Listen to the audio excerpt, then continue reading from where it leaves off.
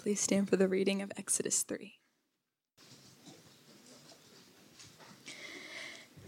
Now Moses was keeping the flock of his father-in-law Jethro, the priest of Midian, and he led his flock to the west side of the wilderness and came to Horeb, the mountain of God.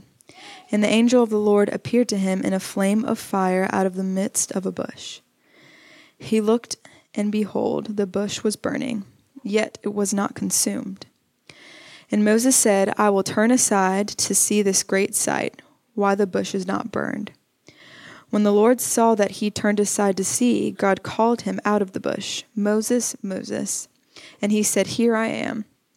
Then he said, Do not come near. Take your sandals off your feet, for the place on which you are standing is holy ground. And he said, I am God. I am the God of your father, the God of Abraham, the God of Isaac, the God of Jacob. And Moses hid his face, for he was afraid to look at God. Then the Lord said, I have surely seen the affliction of my people who are in Egypt, and have heard their cry because of their taskmasters.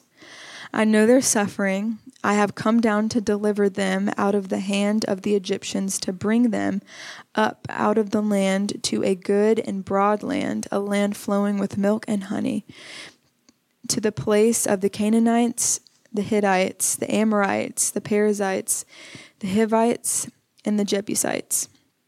And now, behold, the cry of the people of Israel has come to me, and I also have seen the oppression with which the Egyptians oppress them.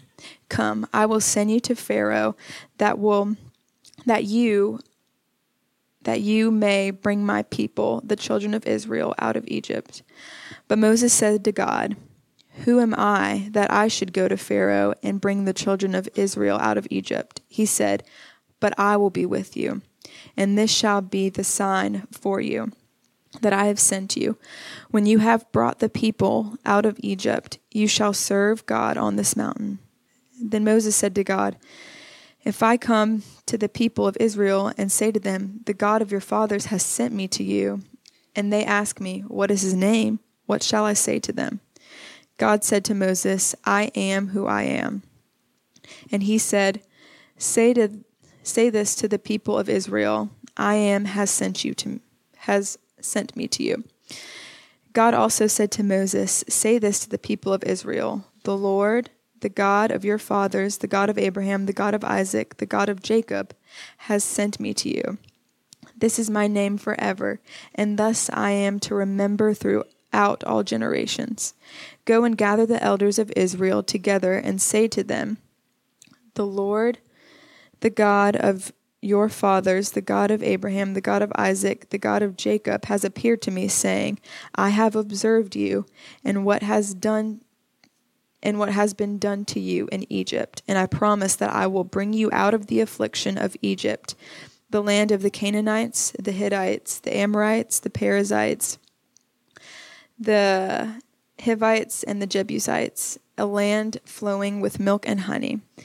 And they will listen to your voice. You and the elders of Israel shall go to the king of Egypt and say to him, The Lord, the God of the Hebrews, has met with us, and now please let us go a 3 days' journey into the wilderness, that we may sacrifice the Lord our God. But I know that the king of Egypt will not let you go unless compelled by a mighty hand. So I will stretch out my hand and strike Egypt with all the wonders that I will do in it. After that, he will let you go.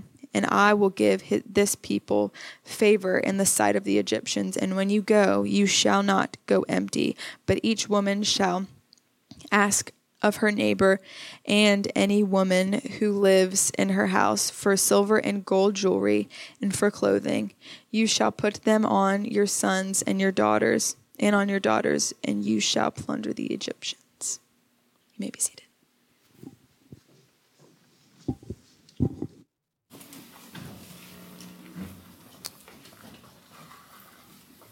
Thanks, Chandler.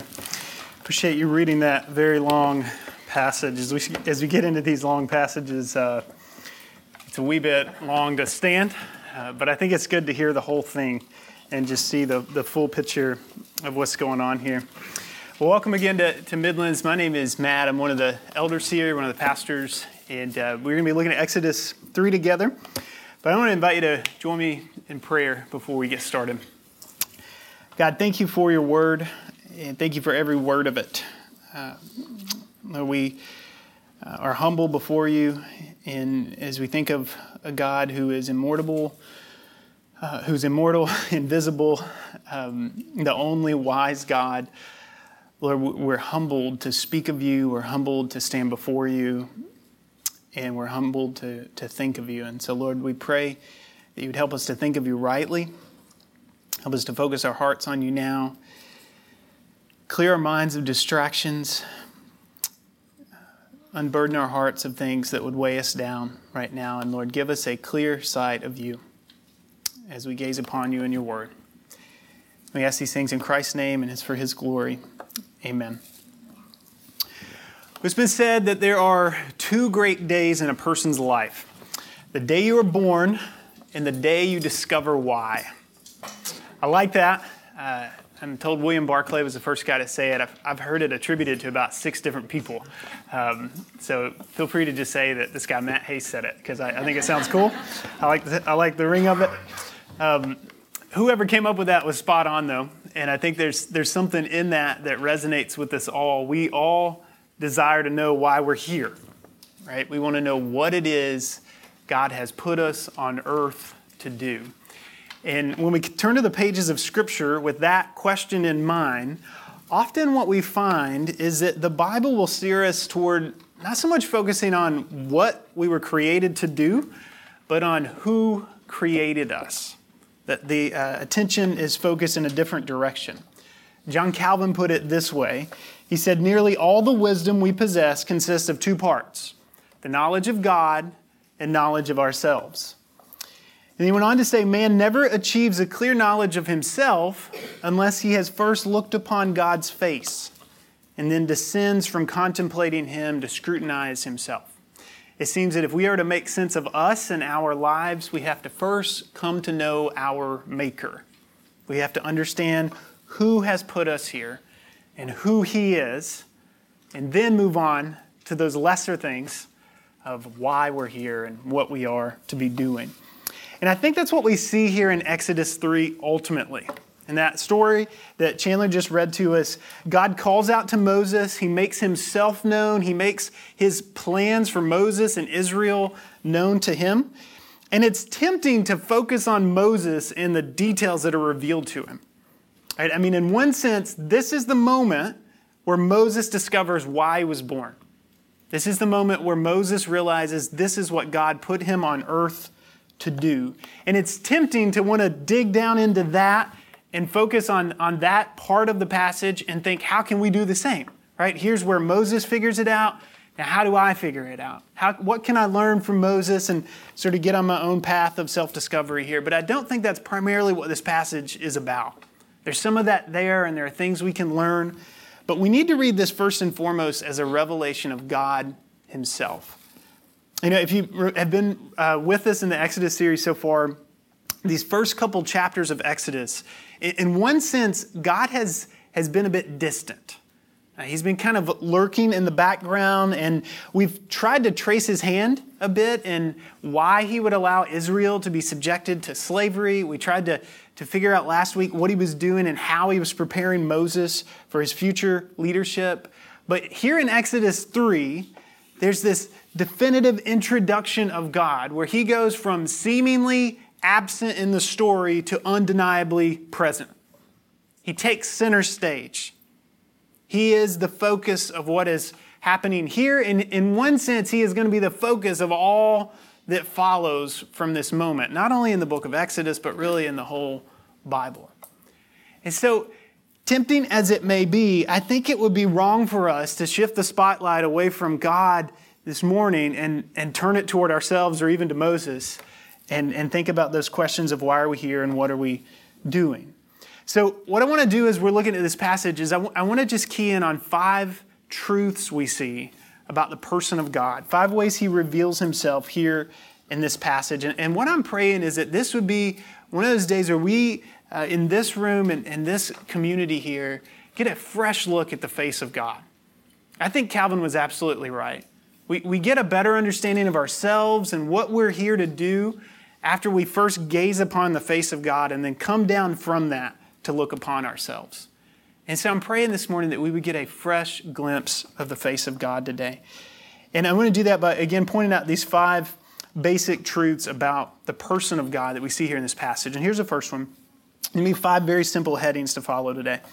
The first one is that God is glorious. God is glorious. The story starts there. Moses is keeping his father-in-law's flock. We met him last week as Reuel. His name here is Jethro. Same guy, just goes by 2 different names. And he's in this place called Horeb. That may be unfamiliar to you. You probably know it by its more common name that we find later in the scripture of Sinai. This is the Mount Sinai on which God will give Moses the law, the 10 Commandments, here in the book of Exodus. And of course, Moses is there with the flock. He's on this mountain, and all of a sudden he sees this image. It's like nothing he's ever seen before. It's a bush that is burning, but the text says it was not consumed. And we can imagine this. We've all seen a fire before. You can hear the burning and the crackling. You can smell the smoke. You can see the flames. You can imagine Moses looking about his flock, his eyes on the horizon. He's making sure there are no predators, nothing to endanger his flock here. And all of a sudden he sees this. He sees the flames burning bright. As he gets closer, he can feel the heat. But this fire is like nothing he's ever seen before. It's almost as if it possesses a kind of self-control. It's burning, but it's not being consumed. Then he hears the voice of God from the bush, and what seems to be happening becomes more clear.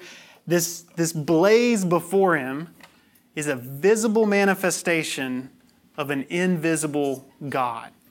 And that's something you actually see throughout the Old Testament. Fire is often used to symbolize God's presence. Think about back in Genesis chapter 3 when Adam and Eve are cast out of the garden. There's this flaming sword put at the gate. It's like a divine barrier. You're not coming back unless God lets you in, or unless God comes out for you, as it were. Or think about in Genesis 15 when God cut the covenant with Abram. He made that promise to him that we're seeing play out in this book, as we talked about a few weeks ago. Your descendants are going to be like the stars of the sky. He even told him that they would be slaves for 400 years and he would bring them out of that land. We're seeing that promise begin to take place. But on that day, he placed those animals on 2 different sides, and then a flaming torch passed between them, symbolizing that God himself was ratifying that covenant. Of course, here we have a burning bush. Later in Exodus, when they leave Egypt, on that night they plunder the Egyptians, it'll be a pillar of fire that leads them out. Eventually they'll get back to this mountain. The whole thing will be engulfed in flames and smoke, the text tells us, as God meets Moses on the mountain and gives his people the law. So fire is this picture that God has chosen to help us get a sense of who he is. And I think it's helpful to think of that image as we try to think of our God. Fire it's intense. It's fascinating. It's hard to take your eyes off of fire. You just kind of want to get close to it. You kind of want to experience. There's something sort of mesmerizing about a fire. It's burning hot, and it can be helpful, right? But it's not to be trifled with. We all know how dangerous fire can be if it breaks out. Fire, we might say, to borrow a line from C.S. Lewis, is good, but it is not tame. And so God chooses this image to apply to himself. In Hebrews 12, the author says, "Let us offer to God acceptable worship with reverence and awe, for our God is a consuming fire." That's how he has chosen to reveal himself. He is glorious like none other. So that's the first truth we see here. Just as we're getting into the story, God is introducing himself in the book of Exodus. And point number 1 is, I'm like nothing you've ever seen before. Can't take your eyes off of him. Good, but not tame. Not to be trifled with. The second point I want to emphasize is that God is holy. So God speaks to Moses from the bush. First thing he tells him is take your sandals off. You're on holy ground. This dusty mountain is holy ground. It's the first time in the Bible the word holy appears. And it's used of this place that God has made holy by gracing with his presence. And when we think about holiness in the scripture, I think there are at least two things we've always got to hold in mind. One is to say that God is holy is to say that he is righteous, that he is good, he is perfect, he is morally and ethically pure. Whatever he does is right and good and holy. The other piece of it is to say that God is holy is to say he is set apart. He is distinct. Again, he is unlike anything we know. So God is revealing himself to Moses. This place where you are standing is holy because I'm here. You need to take off your shoes and recognize that. It's a little act of reverence. And then he identifies himself with the covenant of Moses' forefathers. Moses, I'm the God of your father. Imagine how that would fall on the ears of a man who's been running from his family for 40 years, right? I'm the God of Abraham, of Isaac, of Jacob, echoes of the book of Genesis here. And yet, rather than being excited, what does Moses do? He hides his face. He's afraid to come near. And this is puzzling. You got to stop and think about what's happening here. This is what the people were praying for, right? They've been crying out to God, come and save us, come and help us. Here is God announcing, I have come. Why is Moses not celebrating? It's because he's in the presence of God. And the thing we have to recognize this morning is if you don't understand why Moses hid his face in this moment, it's quite possible you don't understand the God he had encountered in this moment. You don't understand whom he is talking to. See, when people meet God in the Bible, they're not comfortable. They're not at ease. They fall on their face. They are overcome by his greatness, by his majesty. They're undone by this sense of their own unworthiness. You think of Isaiah, he sees the Lord high and lifted up. What does he say? Woe is me. I have no business being here. And as we imagine this moment of Moses encountering this God who is glorious and holy, if this seems foreign to you and foreign to your own experience with God, I think you have to ask yourself a hard question this morning. Why is that so? Because if you're not overwhelmed by the glory of the God you worship, it may be that you're not worshiping the God of the Bible. You may have twisted him into someone you're more comfortable with, right? I mean, we have to ask ourselves hard questions sometimes. If we've never feared the Lord, and that command is given all throughout Scripture, and when all these good and holy people who meet him throughout Scripture keep shrinking in fear, and we just waltz up to him with utter comfort, we have to ask ourselves, do I perhaps think too little of God? Have I domesticated him in some way? Have I tamed him in my own mind? Now, we can't actually tame him, but we can fool ourselves to thinking he is smaller than he is, thinking he's more like us than he is, to kind of recasting him in our own image, as it were. So do I maybe think too little of this God? Or do I maybe think too much of myself? Sure, I'd cower if I were Moses. If I were Moses and done what Moses had done, I'd be afraid. But me, I'm feeling pretty good. I think I'm okay before him. And yet, time and time again, when people meet God in the Scriptures, they fall on their face. It's so easy to be entitled, and particularly if you've kind of grown up in a culture or a home or a family life where the reality of God has been ever present. That's a huge blessing, by the way. That's nothing to be upset about or frustrated with. That's the reality I pray my children grow up with, right? My wife and I endeavor to give them that with every ounce of energy we have. And yet I know that familiarity can breed this sense of content. It can breed this sense of comfort and contentment that is foreign to these kind of encounters in the Scripture. So we should strive to let God be all he truly is. And here's why. Because when we do, his actions toward his people are all the more remarkable. The point is not God is glorious, God is holy, we should fear him and stay afraid. The point is God is glorious, God is holy, so let's be in awe at what happens next here. The third truth we see here about God is that he is gracious. He is gracious. In verse 7 in the text, God begins to speak to a Moses who's scared to death, right? And this is kind of a repetition of the end of chapter 2. If you read verse 24 and 25 of chapter 2, it sounds a lot like that. I've seen the affliction of my people. I've heard their cry. Remember, they've been crying out to him. I know their suffering. And now I have come down to deliver them. And there's this really cool pattern here that he's come to deliver them out of Egypt and into this land flowing with milk and honey, this land of abundance and blessing. And that's how God's salvation works. He takes us out of danger. He brings us into blessing. That's how he still works in our life today.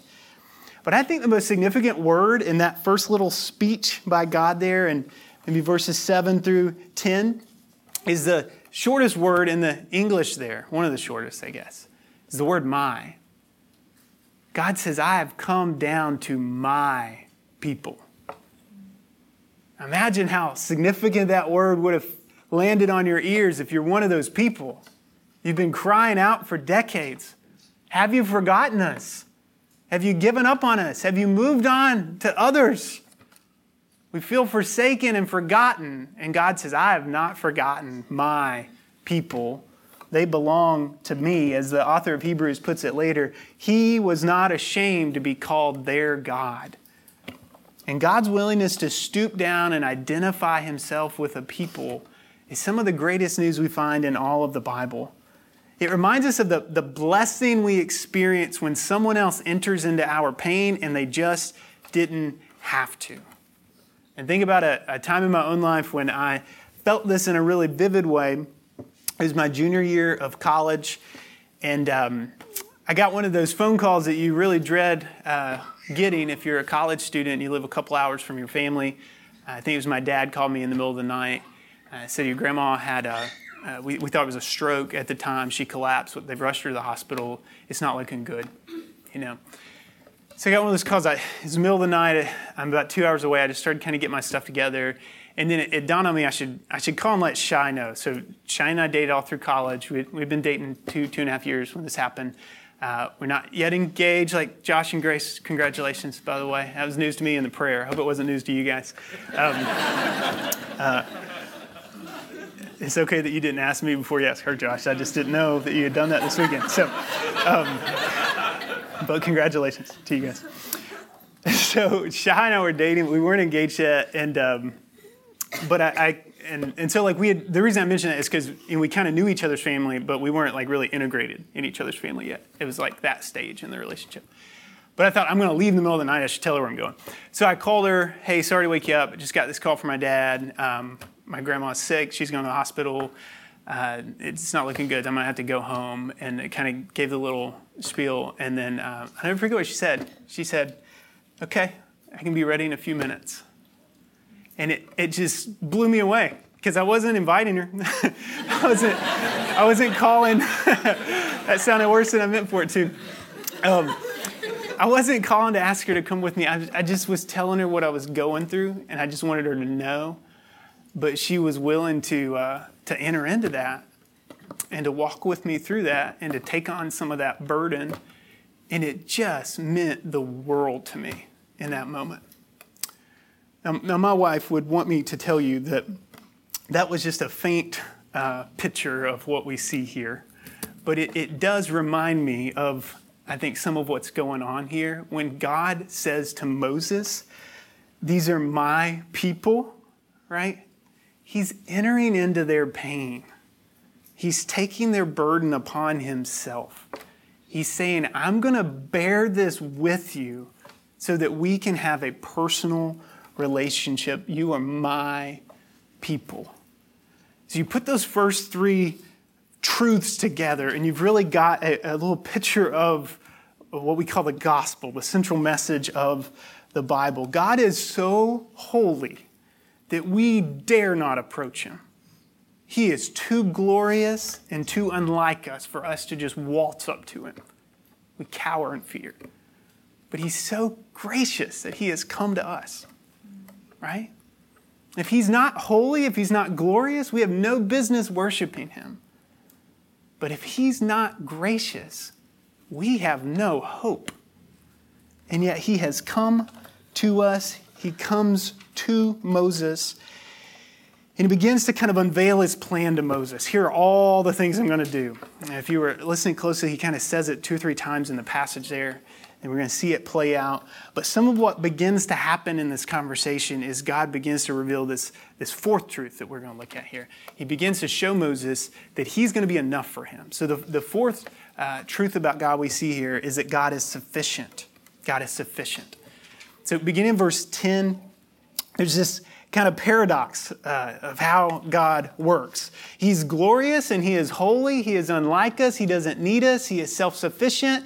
And yet he's going to use us. All right, so imagine how crazy this sounded to Moses. In verse 8, I have come down. And Moses is going, yeah, this sounds great. Here you come. In verse 10, I will send you. You're going to be the one who does this, Moses. And that's too much for Moses. He says, who am I that I should go to Pharaoh? Now, that's a fair question. Right, we got to be fair to Moses here. I mean, we looked at this last week. He had ruined his credibility in Egypt. He had been a fugitive for some 40 years now. Surely he had no business leading his people or approaching the Pharaoh and demanding that all of these slaves are set free to go and worship their God in the wilderness. I mean, if anybody had a chance to do that, surely it wasn't Moses. He had squandered that opportunity, right? So he says, who am I? And God answers not by really giving him an answer. He answers by shifting his focus altogether. And this is significant. Some of you this morning may be asking that question before the Lord, even in these days. Who am I to do these things you seem to be putting before me? I'm so broken. I'm so messed up. I've made so many mistakes. I've turned from you so many times. I'm so unworthy. Who am I that you would use me? And listen to what Moses says in that moment, because listen to what God says to Moses in that moment, because it's as if God says, forget about who you are. Let me tell you who I am. And that's where he goes from there. Because he could have outlined Moses' qualifications at this point. I mean, last week we spent some time trying to understand how God was preparing Moses for the leadership he had planned for him, for the good works he had prepared in advance for him to do. He could have pointed that out to Moses. He could have said, look, this is what I was doing in this season. This is what I was doing here. This is how I was preparing you. You're ready for this. You really can do it. He could have said, this is why you were born, Moses. This is what I made you to do. If he would have done that, I like how Philip Ryken puts this. He said that would have led Moses to trust in his gifts rather than his God. If he would have looked upon his qualifications. Moses says, who am I? And it's as if God answers, well, you're nobody. That's not the point. You're not enough, and you never will be. But I will be with you. That's his answer. Who am I that I should go before Pharaoh? And God says, who cares who you are? I will be with you, and that will be enough. And then he says, here's the proof. Here's how you're going to know that this is me leading you, and these things are going to come to pass. You shall serve God on this mountain. Now, if you're attentive here, think about this for a second. He's saying, this is how you're going to know that I'm working through you. When this is over, you're going to be back on the mountain here. Right? So how's that for proof? It's not like, this is how you're going to know. Let me show you something real quick. Now, that's actually going to come in the next chapter with the cool trick with the staff and the serpent and stuff. But in this moment, Moses says, who am I? And God says, well, I am with you. And this is how you're going to know I'm with you. Eventually, you're going to be back on this mountain. And when you get to this mountain next time, you're not going to be alone. And you're going to have a flock, but it's not going to be these livestock. It's going to be a nation of people that I've brought here to worship me and make me my own. And that promise from God to Moses has to be grasped by faith. Right? The author of Hebrews put it this way.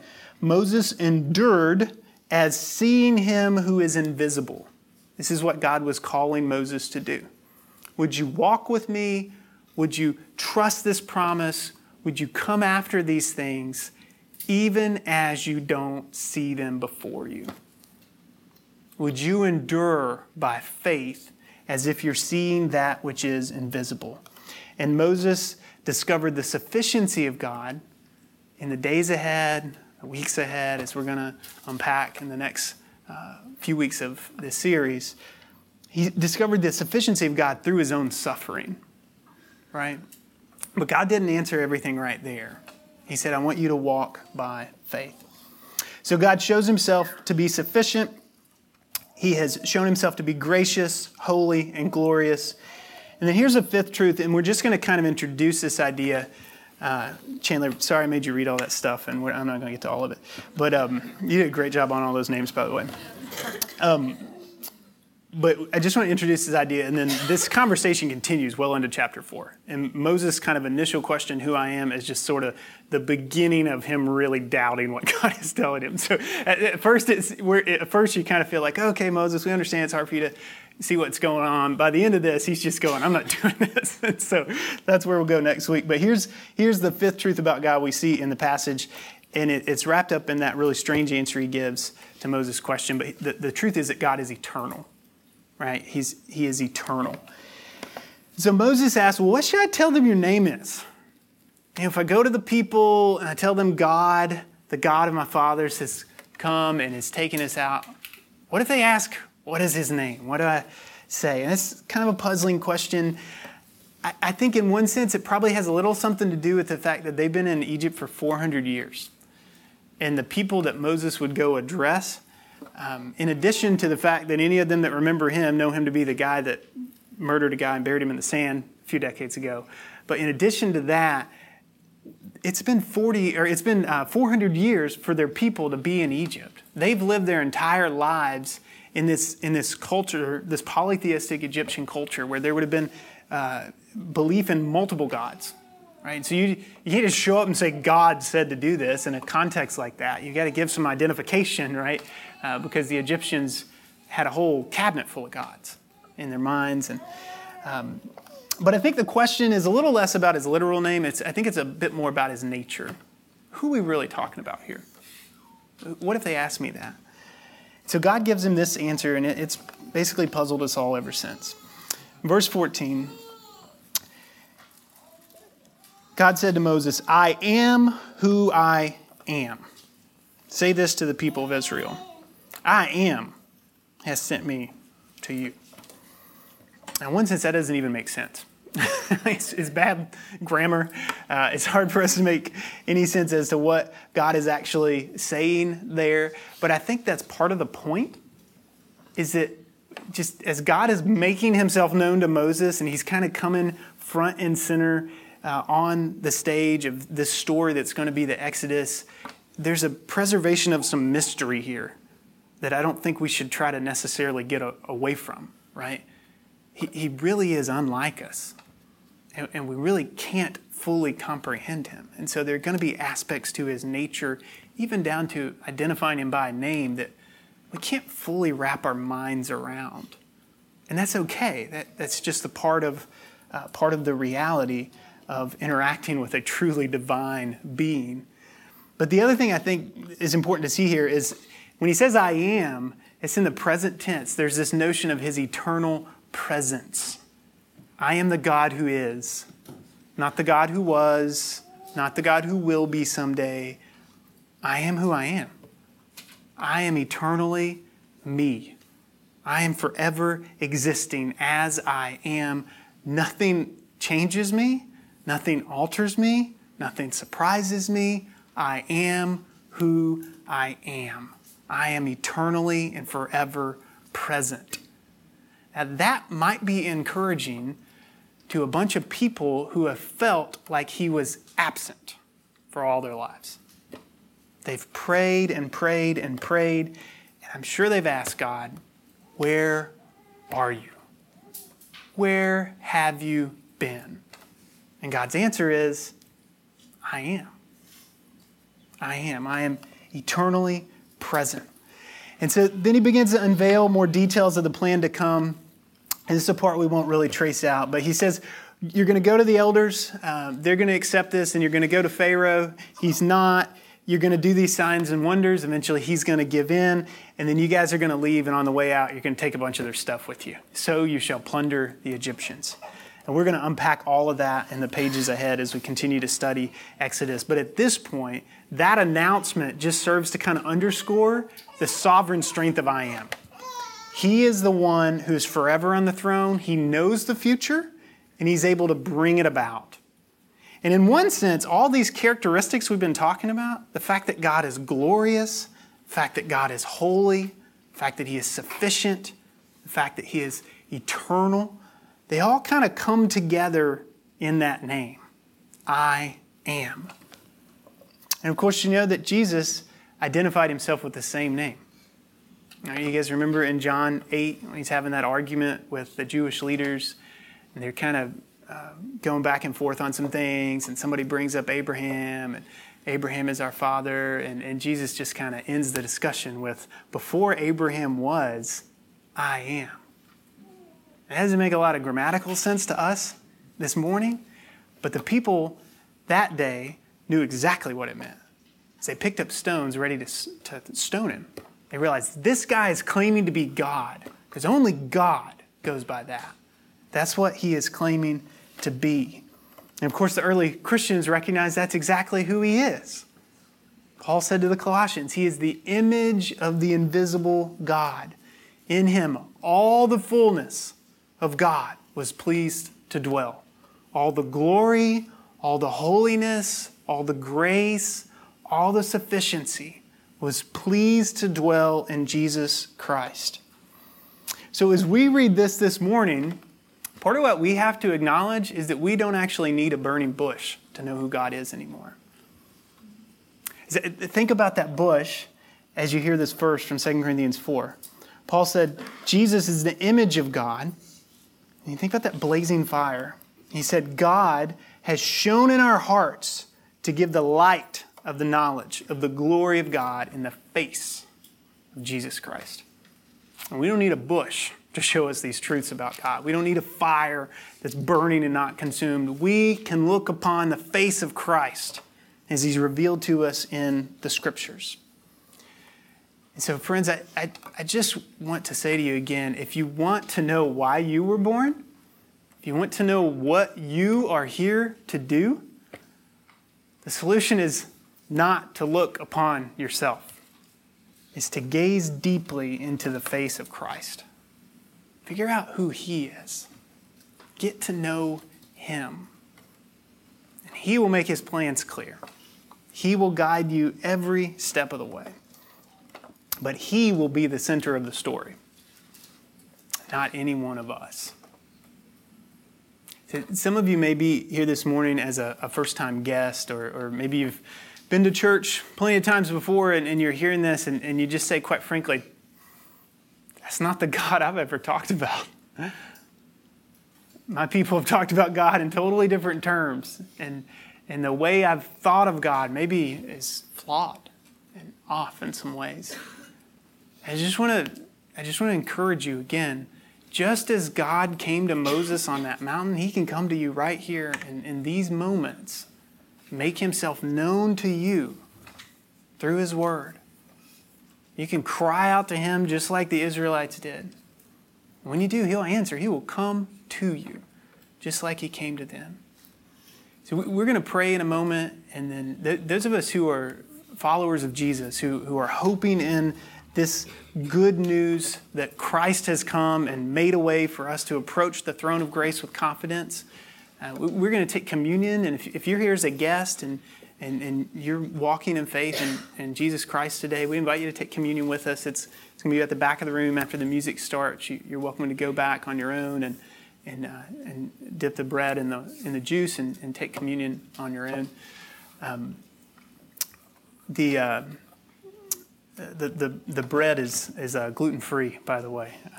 We like to just mention that every once in a while because I know people have to be aware of that kind of stuff. But if you're with us this morning and you're not, you wouldn't call yourself a Christian, you think about this understanding of God and you think this is not the God I've worshiped. Maybe I've kind of come up with my own idea of God. I've been bowing down to that one. Or maybe that idea of God I've been bowing down to looks a whole lot like myself. I just invite you to take this time to pray, to cry out to the God of the Bible, cry out to the God of this world, cry out to the God who has revealed himself to Moses in the story we read today. And trust that he will come to you as you place your faith in Jesus. So let me pray for us, and then we'll take communion together. Lord, thank you that you are a God who reveals yourself. We surely could never come to you on our own terms. We could never find you. We would never seek you. Our hearts are too inwardly turned, Lord. We're too consumed with the things of this world. We're too focused on ourselves. Too overwhelmed by our own troubles, Lord. But God, in your grace and in your mercy, despite how far and distant you could be, you have chosen to come near to us. And we sit here this morning as those who can look upon this story through the lens of Jesus, knowing that you have come to us ultimately and finally through your Son. And so we thank you for him. We pray that we would think rightly about you, and that would shape how we think about ourselves. Lord, be with us in these moments. May we worship you in spirit and in truth. And we pray these things in Christ's name. Amen.